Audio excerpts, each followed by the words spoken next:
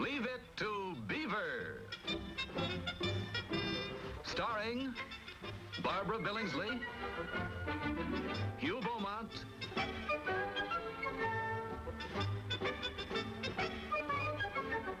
Tony Dow,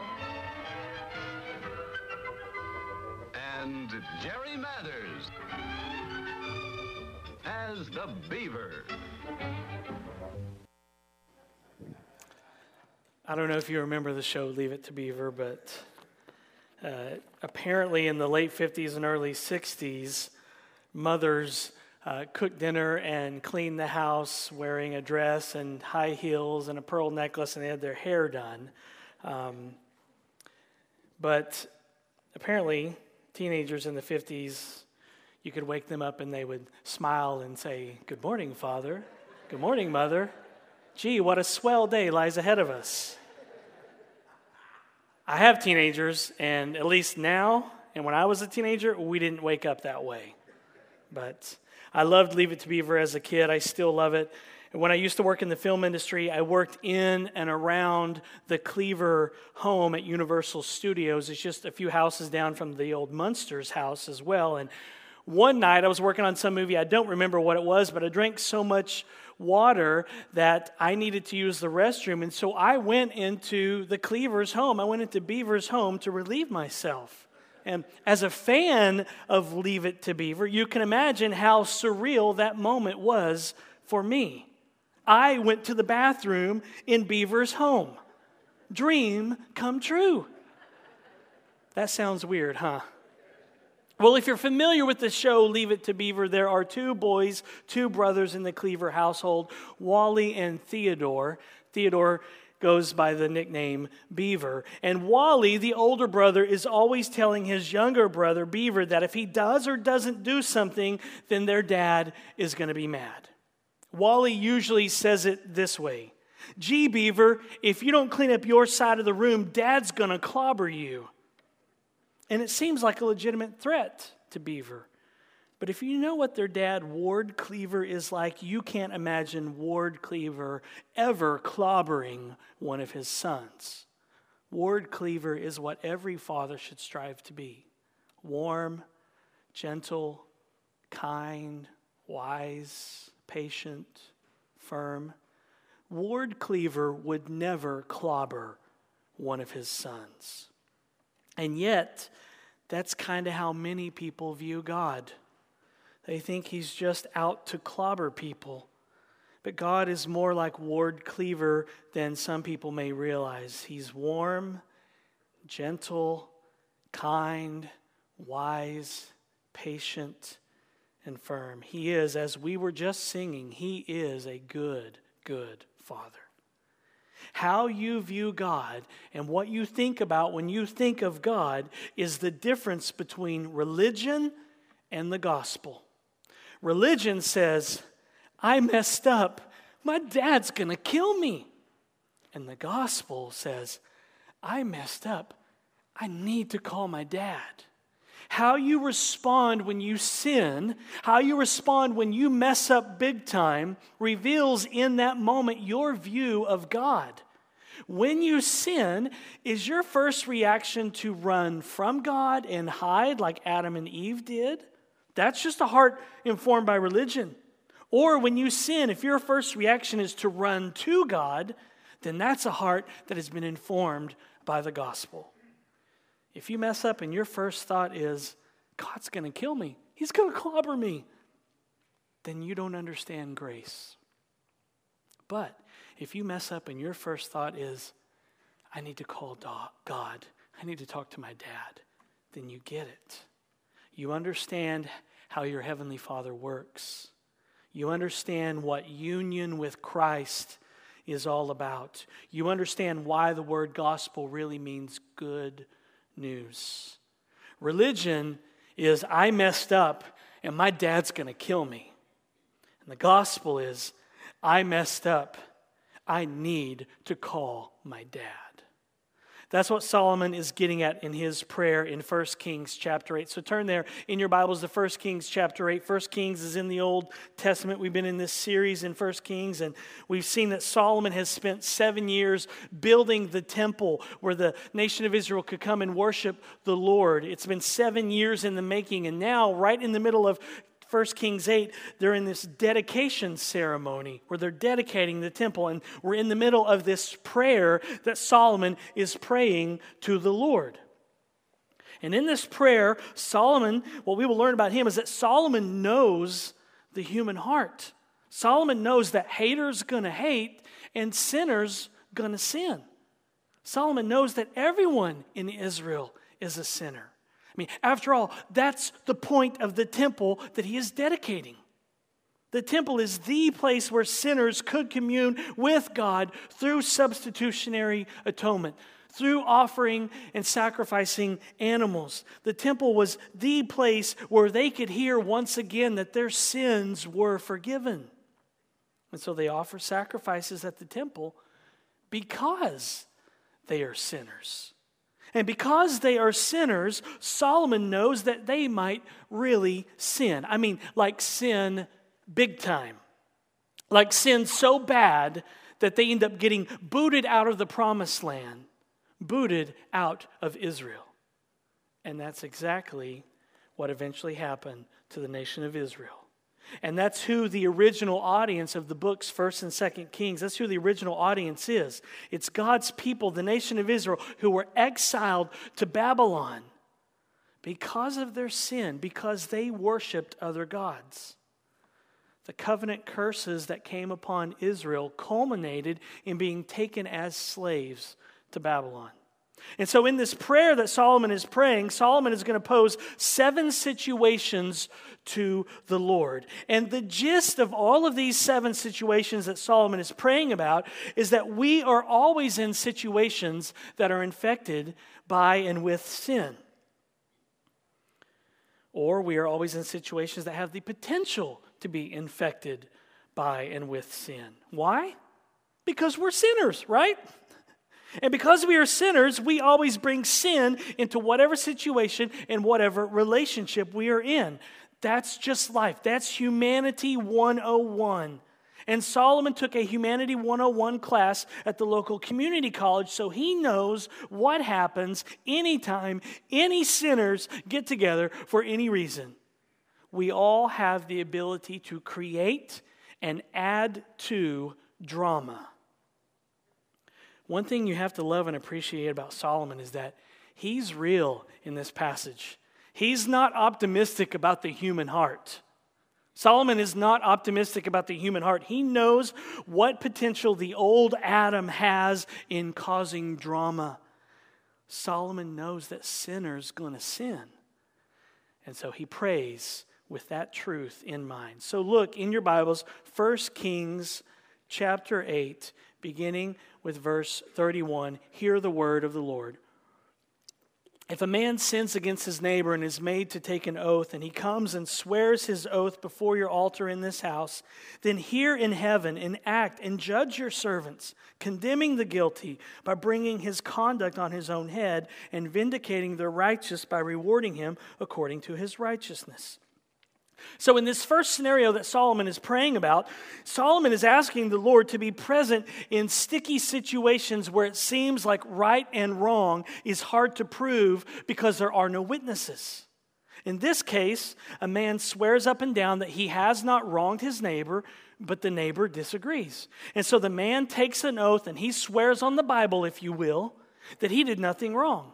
But the other person, his neighbor, disagrees. So Solomon is asking the Lord to intervene and bring justice to this situation. If the man who took an oath is lying, then Solomon wants God to judge him and vindicate the offended party. Solomon realizes that even though he solved the case of the 2 prostitutes who were fighting over the baby back in chapter 3, do you remember that?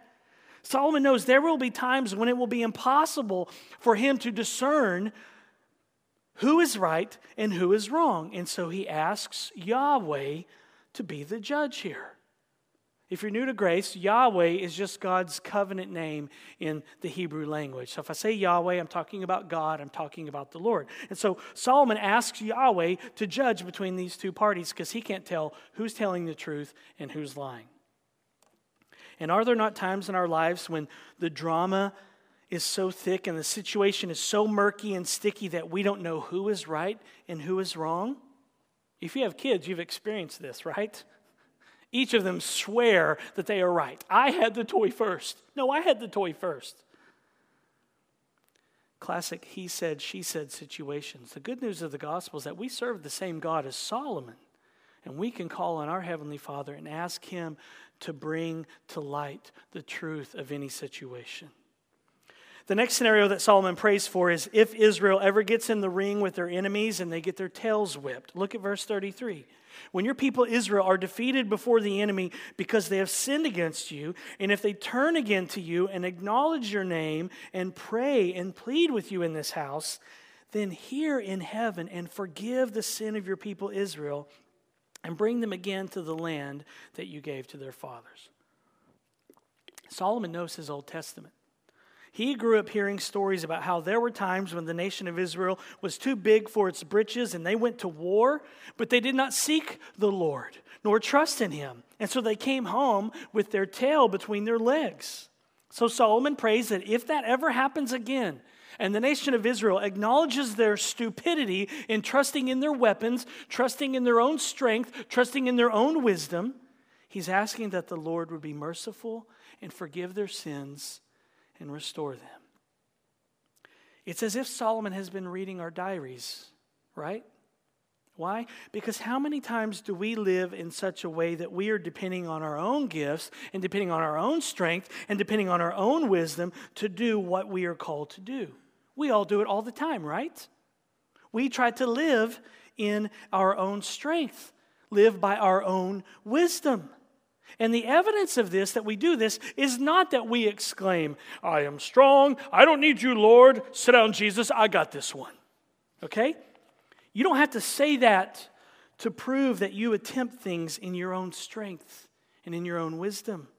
All you have to do to prove that you try to do things in your own strength and with your own wisdom is simply to not pray. When we don't pray, when we don't acknowledge our weaknesses and that we are desperate for God, this is what we are actually saying.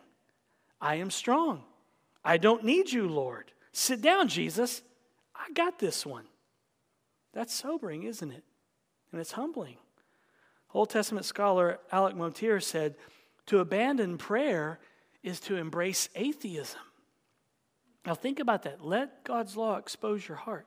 If we aren't praying, if we aren't acknowledging our need of Jesus, our need of a Savior, if we aren't acknowledging how desperate we are, then really we have just embraced atheism.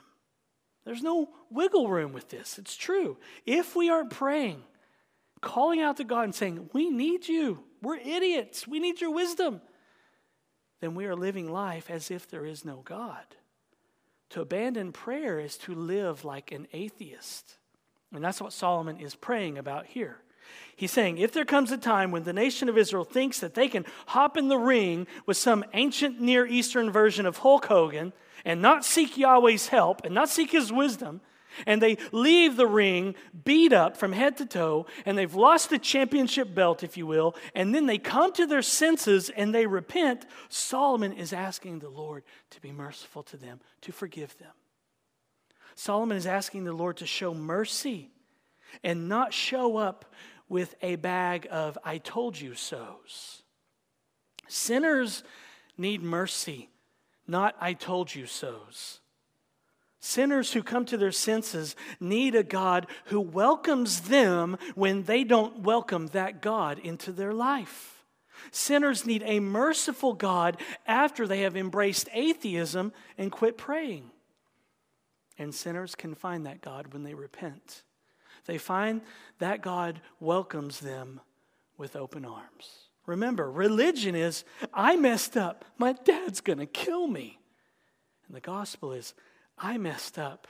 I need to call my dad. Religion, atheistic religion, doesn't call on God for help. but sinners and disciples and Christians who want to leave behind their practical atheism. They can call on their Heavenly Father when they come to their senses, and He hears. That means that if you haven't been praying that much lately, Jesus is not condemning you right now. He isn't shaming you right now. Jesus is not looking at you and saying, shame on you for not praying. That's not who Jesus is. He's simply welcoming you back right now. He's not shaming you. He's welcoming you back. He knows you've messed up, and He's ready to go at this relationship once again. And so Jesus says to you today, come on home. Let's start over, shall we? Maybe you haven't been praying. Well, guess what? Jesus has been praying for you. You're on the prayer list of Jesus. Did you know that? Hebrews 7:25 says, consequently, He is able to save to the uttermost those who draw near to God through Him, since He always lives to make intercession for them. You may not have been praying, but Jesus has been praying for you. You're on the prayer list, Christian. That's the gospel. And John Calvin said, Jesus Christ holds out His arms to receive us as often as the gospel is preached to us. Jesus welcomes you today, no matter how much you have failed or no matter how much you have failed to call on Him. And so if you've been neglecting prayer, and who hasn't? Jesus isn't condemning you this morning. He isn't shaming you right now because of your lack of prayer. He's simply welcoming you back right now. And He's ready to go at this relationship once again. So He says to you today, come on home. Let's start over, shall we? You can get real with the real Jesus. You don't have to be like Eddie Haskell. Do you remember Eddie Haskell, Wally's friend from Leave It to Beaver? Eddie would always come over and ring the doorbell, and Mrs. Cleaver would answer the door, and he would say, good morning, Mrs. Cleaver. My, that's a very pretty dress you're wearing today. You don't have to be that way with Jesus. You don't have to say, good morning, Jesus. That's a swell sunrise you made this morning. You can be real with Jesus and talk to Him. Tell Him what's weighing you down and tell Him what's troubling you. Eddie Haskell is what religion looks like. Well, since Solomon knows how bent toward practical atheism we all are, and since he knows the human heart so well, Solomon is going to pray about another scenario. He's going to ask God once again to be merciful should the nation of Israel prove their ignorance and go this route. Look at verse 35. He says, when heaven is shut up and there is no rain because they have sinned against you, if they pray towards this place and acknowledge your name and turn from their sin, when you afflict them, then hear in heaven and forgive the sin of your servants, your people Israel, when you teach them the good way in which they should walk, and grant rain upon your land, which you have given to your people as an inheritance. If there is a famine in the land, if there is pestilence or blight or mildew or locust or caterpillar, if their enemy besieges them in the land at their gates, whatever plague, whatever sickness there is, whatever prayer, whatever plea is made by any man or by all your people Israel, each knowing the affliction of his own heart and stretching out his hands toward this house, then hear in heaven your dwelling place and forgive and act and render to each whose heart you know according to all his ways. For you only know the hearts of all the children of mankind, that they may fear you all the days that they live in the land that you gave to our fathers. So the background to this ceremony is Leviticus chapter 26 and Deuteronomy 28. And in those passages, Yahweh, the Lord, detailed how He would bring covenant curses down upon the nation of Israel if they turned away from Him and began worshiping other gods. And part of the curses that the Lord said He would bring down upon the nation are detailed here. There'd be no rain, there'd be a famine in the land, pestilence, bugs, enemies besieging their cities, plagues, and sicknesses. And so the premise was simple. If the nation of Israel obeyed the Lord and walked in His ways, not perfectly, of course, but if they walked in His ways, they would experience His covenant blessings. He would send rain. He would protect them. But if they disobeyed and they worshiped other gods, they would experience the Lord's covenant curses. And the reason God would bring all of these curses down upon the nation is because they had turned away from the Lord and they began worshiping other gods. But understand this, the goal of these covenant curses that the Lord would bring down upon the nation of Israel, the goal was restoration. The goal was not, I told you so, shame on you. The goal was to restore their relationship, their first love relationship with the Lord. The goal was to start over with God once again. The goal of these curses was to recapture the hearts of his people so that they would love and worship Yahweh exclusively. And the way the Bible speaks of this is in Proverbs 3 and Hebrews 12. The Lord disciplines the one he loves. And if the nation of Israel walked away from the Lord, then Yahweh would be faithful to discipline them. He disciplines us because he loves us. He is faithful to discipline his children. God made that clear to the nation of Israel. It wasn't tucked away in some endnote. You know, if you read a book, I hate endnotes. If you write a book, footnotes, please. The only person that likes endnotes are the devil. Endnotes, footnotes, people. God did not say, I'm going to come in and bring covenant curses upon you if you walk away from you. He didn't stick that in an endnote. He made it very clear to his people. He told them up front. And so Yahweh's faithfulness to his promises is a two-edged sword. He is both faithful in grace and faithful in judgment. Yahweh is faithful to bring both covenant blessings and covenant judgments upon his people. And Solomon doesn't mind souring this exciting temple dedication ceremony by bringing this fact up about the Lord if it means his people get recalibrated and they get a wake-up call for their sin-prone hearts. Remember, it took 7 years to build. They're finally celebrating the completion of the temple. It's a party. It's a celebration. And Solomon doesn't mind souring this celebration by bringing up the fact that the Lord would discipline his children if they walk away.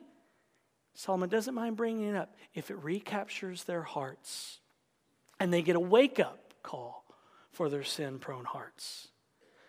We know now in the flow of redemption history that Jesus lived and died on the cross for our sins, and God judged his son Jesus at the cross for us. So God doesn't bring judgments down upon his people anymore because he brought his judgment, his holy judgment, his righteous judgment, righteous anger down upon his own son on the cross. So Christian, your judgment day was at the cross 2,000 years ago. That's when you were judged for your sin. Jesus stood in your place and took the judgment that you deserve. But God does discipline his children that he loves. But he doesn't bring punishment down upon us because he punished Jesus. But he does discipline us to capture our hearts once again. But please understand that for Solomon and company, these covenant curses were evidence of God's love for his people. The Lord told them he would discipline them, and he disciplines them because he loves them. And Solomon knows that if there's a famine, and there's no rain, and sickness spreads throughout the nation, and if they can't sleep tight because the bed bugs bite, because God has sent all these bugs throughout, and then they come to their senses and they repent and turn, change their minds, and they come back to the Lord, then Solomon is asking the Lord to be merciful to them and to forgive them. Let me point out something else that's in verse 39 where Solomon says this. And forgive and act and render to each whose heart you know according to all his ways. For you only know the hearts of all the children of mankind. Understand this. You don't know what is happening inside of a person's heart. And I don't know what is happening inside of a person's heart. Only Jesus does. Now, we like to think that we know what is happening inside of a person's heart, right? We make assumptions all the time, don't we? We like to say things like, he did that because, or she did that because this, or he must hate me because, or she doesn't love God because. But Solomon is telling us here that we don't really know what is happening inside someone's heart. We like to think we do, don't we? We all struggle with this. We all make assumptions about other people, about why they do things or why they don't do things, why they said things. We make assumptions like this all the time. And Solomon here is telling us we really don't know what is happening inside someone's heart. Only Jesus does. Now, we may venture a guess, but it's just a guess. And I wouldn't recommend putting any stock in that guess either. Only the Lord knows. And yet we all make assumptions all the time, don't we? It's like the great theologian Arthur Fonzarelli said, assumptions are the termites of relationships. If we begin making assumptions about people that we have a relationship with, they did this because of that. They said this because they didn't do this because of that. And we make those assumptions will become termites that eat away at the very relationships that we have with people. Here's the reality, Grace. We all do it all the time, don't we? We want to be a church that says we're going to give the benefit of the doubt. We're not going to make assumptions and accuse people of things that may or may not be true, because that will then eat away and erode at the very relationship. We want to be a church that gives the benefit of the doubt and assumes that people do things for right and godly reasons, and not make accusations or assumptions that then eat away at the very heart of our church family. So, assumptions, when you begin feeling that, say, Jesus, help me not to do that because I don't know their heart, Jesus. Only you do. The reality is that we don't even know our own hearts, do we? You don't even know what's going on in the deep recesses of your own heart. There are unevangelized continents in your heart that need to hear the gospel that you don't even know about unless the Spirit of God illumines your mind and opens your eyes as to what's really happening inside of you. Now, other people can see it, right? Other people can see what's going on in your heart, and sometimes pride just blinds us to our own sin. Let's be a church family that says, you know what? I started to assume something.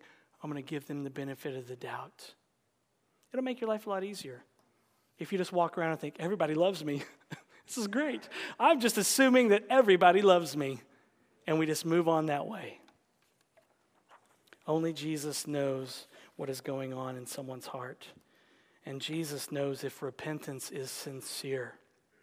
Jesus knows if someone is truly sorrowful. Jesus can spot true repentance a mile away. And what is repentance? The Westminster Shorter Catechism, question 87, is very helpful here. Question 87 asks, what is repentance unto life? Answer, repentance unto life is a saving grace, whereby a sinner, out of a true sense of his sin and apprehension of the mercy of God in Christ, doth, with grief and hatred of his sin, turn from it unto God with full purpose of and endeavor after new obedience.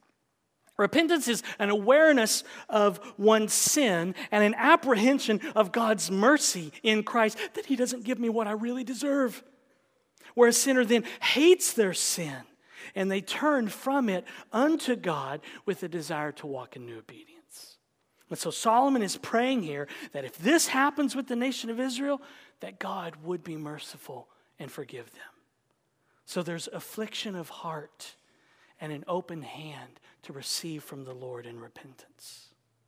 Repentance is just starting over with Jesus again. Just starting over again. But understand, it's not the intensity of our repentance that cleanses us. The blood of Jesus washes away our sin, not our repentance. Do we need to repent? Well, of course we do. But it's not the intensity of it. It's not the length of it. Sometimes we think, well, I blew it big time. I just sinned that sin that I told the Lord I would never do again, and I just did it again. Maybe if I wait 3 hours, he'll cool down and I can kind of come back, and then I can confess and repent. It's not the intensity. It's not the length of the prayer. It's not, I got to pray for an hour to truly show that I'm sorrowful for that sin. It's not the length of the prayer, not the intensity of the prayer that cleanses you and cleanses me of our sins. It's the blood of Jesus. And so we don't look inward for that kind of hope. We always look out. We look out to Christ by faith, and we trust in what he has done to save us and to forgive us. We don't look inward. We look out to him. It's not subjective. It's objective truth, objective reality that has happened outside of us, and we look to that and say, I believe that. I believe he lived and died, and God raised him from the dead for me, and I'm staking my life on that truth, and I'm not looking inward for hope. And so Solomon is asking the Lord to be merciful. If the nation of Israel messes up, and instead of running from God, they turn to God, they repent, they change their mind, and they call on God, then he's asking and he's telling them that forgiveness is available. And not just for the nation of Israel. God is the God of the nations, not just the nation of Israel. And so Solomon moves on to his next two scenarios in his prayer. Number one, what if some foreigner, some non-Jew, hears about Yahweh, hears about the Lord, and they show up and they want to know more? And number two, what if the nation of Israel is off in battle in some foreign country and they pray to the Lord? Look at verse 41. Likewise, when a foreigner who is not of your people Israel comes from a far country for your name's sake, for they shall hear of your great name and your mighty hand and of your outstretched arm, when he comes and prays toward this house, hear in heaven your dwelling place, and do according to all for which the foreigner calls to you, in order that all the peoples of the earth may know your name and fear you, as do your people Israel, and that they may know that this house that I have built is called by your name.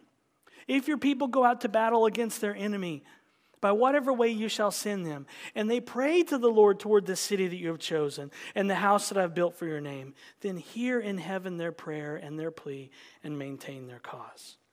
So in the middle of this prayer for the nation of Israel, Solomon briefly switches gears from the possible and very likely sin situations that Israel would face that he's been describing, and he switches gears to address the foreigner, the non-Jew who comes across the border to worship Yahweh. It's almost as if the good news of the forgiveness of sins is too good to keep to Israel. And so Solomon interrupts praying for the nation of Israel, and he moves to focus on the nations of the world. Solomon assumes that other nations will begin hearing how wonderful Yahweh is, how merciful he is, how kind he is, how he forgives sinners, and they can have a relationship with him. And Solomon assumes that they will hear this and want to know more, and they will come. And that very thing happens. We'll see it in 1 Kings chapter 10 when the queen of Sheba shows up and says, I've been hearing all these things about you, Solomon, and about your God. Tell me more. And Solomon is praying, when they do, when foreigners come, when they've heard your reputation, Lord, Solomon asks the Lord to let missions, evangelism take off. Notice the purpose clause there in verse 43. In order that all the peoples of the earth may know your name and fear you. Solomon doesn't want the temple that he's dedicating here in 1 Kings chapter 8. He doesn't want the temple to be like the best kept secret of the ancient Near East. He wants Yahweh's reputation to go public. He wants people to taste and see that the Lord is good. He wants people to hear of the Lord's kindness to sinners. He wants people to hear that Yahweh is good and warm and gentle and kind and wise and patient and firm. And so Solomon is asking Yahweh to welcome the prayers of any foreigner who comes to put their trust in the Lord. And Solomon's asking the Lord to welcome the prayers of his people when they're off in battle. So in both situations, Solomon is asking the Lord to be welcoming, to be who he said he would be, to be the listening God, to be the God who says, come on home, let's start over, shall we? Solomon was discipled by his father, King David. He knows who Yahweh is. He knows Yahweh's character. And he even spells out even when he spells out really bad situations, like he's doing here, he knows that Yahweh is available. In fact, Solomon is praying with hope here. Even though he's describing situations that are heavily infected with sin. I mean, think about that. Solomon is praying with hope about future scenarios that are deeply infected with sin. And in the last scenario, Solomon will paint the worst case situation. And then he will call on the Lord to even be merciful to his people then. I mean, one thing you have to love and appreciate about Solomon is that he's real. He is not optimistic about the human heart. He knows what potential the old Adam has in causing drama. And yet, it's not all gloom and doom either, is it? Solomon knows that you can talk about how sinful we all are and yet still have hope. I mean, think about that. You can talk about how sinful we are and yet still have hope. In fact, Solomon will paint a worst case scenario in the next section that we're going to look at. What if Israel sins so bad that Yahweh finally sends them away in exile? And this, of course, actually did happen to the nation of Israel. Happened to the original audience of 1 Kings. So they would be listening intently to this section of Solomon's prayer because that's exactly what happened to them. They turned away from the Lord and he sent them away in exile to Babylon. And yet even then, there is hope. If they repent, Yahweh would hear and forgive. Look at verse 46. If they sin against you, for there is no one who does not sin, and you are angry with them and give them to an enemy, so that they are carried away captive to the land of the enemy, far off or near. Yet if they turn their heart in the land to which they've been carried captive and repent and plead with you in the land of their captors, saying, we have sinned and acted perversely and wickedly. If they repent with all their heart and with all their soul in the land of their enemies who carried them captive and pray to you toward their land, which you gave to their fathers, the city that you have chosen, and the house that I have built for your name, then hear in heaven your dwelling place their prayer and their plea, and maintain their cause, and forgive your people who have sinned against you, and all their transgressions that they have committed against you, and grant them compassion in the sight of those who carried them captive, that they may have compassion on them. For they are your people and your heritage, which you brought out of Egypt from the midst of the iron furnace. Let your eyes be open to the plea of your servant and to the plea of your people Israel, giving ear to them whenever they call to you. For you separated them from among all the peoples of the earth to be your heritage, as you declared through Moses your servant when you brought our fathers out of Egypt, O Lord God. Solomon now paints the worst case scenario picture here. Israel turns away from the Lord to worship other gods, and they are then carted off as slaves to Babylon, to exile. Solomon paints a worst case scenario, and even Bob Ross's Happy Little Trees cannot help this painting. They need mercy. And Solomon boldly asks for it because he knows that Yahweh promised to bring them home if they repented. Back in Leviticus chapter 26 and Deuteronomy 30, the Lord made promises to bring his people home from exile if they repented, if they came to their senses. And this worst case scenario actually did happen many years after Solomon. In fact, he even kind of kicked the process off. We'll see that in chapter 11. The original audience of 1 Kings had this worst case scenario come true. So imagine how they are hearing Solomon's prayer as the book of 1 Kings is being read to them. It's injecting them with hope. They're saying to one another, Yahweh, He'll start over again with us. Did you hear it? He will start over again with us. We can go home. It's a reminder that our sins never get the last word in our lives. God's promises always get the last word in our lives. There's always hope. No matter how far we have run from God, no matter how bad we have messed up, mercy triumphs over judgment. Let me repeat that because there's someone here who has really messed up their life and you need some hope this morning desperately. There's always hope. No matter how far we have each run from God, no matter how bad we have messed up our lives, mercy triumphs over judgment.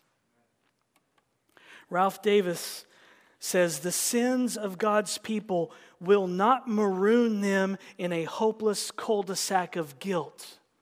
But even in their sins, there is a future and a hope, because the God of the Bible brings his severity upon his people in order to lead them back into his mercy. That doesn't mean that we make light of sin. There are still consequences to sin, right? We see that in these verses. There's consequences to their actions. As Paul Tripp says, grace never calls what's wrong right. Grace is a way of dealing with wrong.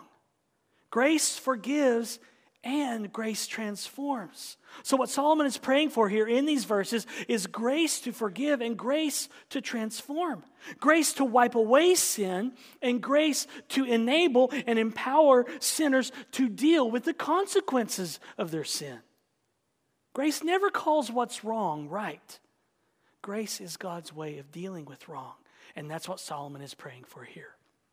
So in this long prayer that we've been looking at, Solomon is really just teaching us about religion and the gospel. Religion is, I messed up, my dad's going to kill me. And the gospel is, I messed up, I need to call my dad right now. Religion thinks, my dad is going to clobber me. The gospel makes us respond, I messed up, I need to call my dad right away, I need him, he'll help me. Let me ask you this morning, do you have a religious view of God, or do you have a gospel-informed view of God? Is your instinct to run from God or run to him? Is your instinct to call him on the phone right away, or drag your feet in fear going home because you fear he's going to clobber you? Most preaching today sounds like this. Gee whiz, why'd you go and do that? Dad's going to clobber you. We don't like that kind of preaching here at Grace. Listen, if you feel like you can't or shouldn't run to Jesus because you are ashamed, then that means you need to run to Jesus. That means that the devil's out doing his thing to keep you away from Jesus. Always run to Jesus. Always run to Jesus. Let me say it again. Always run to Jesus. You are always welcome, Christian. He doesn't want you to run away from him, but to run to him. And Jesus will never stiff-arm you or be so busy on his iPhone that he's not listening or paying attention to you. He is attentive to your cries for mercy. He is attentive to your cry to not get what you really do deserve. Jesus lives to make intercession for you. Nothing thrills Jesus more than to see one of his elect children come running to him. So whenever you feel like you can't or shouldn't run to Jesus because you feel unworthy or dirty, that means you need to run to him. When you think, I can't call my dad, that's a sign that you need to. When you think, I can't go home now, that's a sign that you need to. Are you weighed down with troubles today? Run to him. Are you encumbered by some sin? Run to him. Yes, run to him even if you are covered with the filth and funk of sin. As Kelly Kapic said, run from him? That is the last thing he desires. Run to him. This is to understand the glory of the gospel.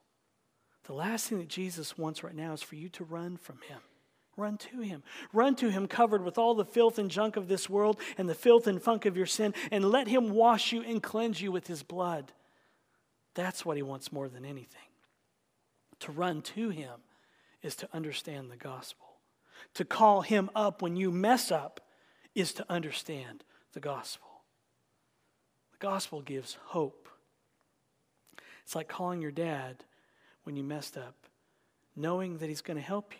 When you spiritually wreck your dad's car, religion says, how could you? Look what you did to my car. How dare you? But the first thing the gospel says when you spiritually wreck your dad's car is, are you okay? Come here. And you feel the warm embrace of your father. Steve Brown said, God designed the gospel to be astonishing. God designed grace to be amazing. And God designed the Christian faith to be totally bewildering. If you make it less so, you change it into something that it isn't. Not only that, you rob it of its power. The gospel is this: you're forgiven, past, present, and future. You're loved, and you can't be unloved no matter what you do. And you are His. Now, doesn't that good news make you want to run to God?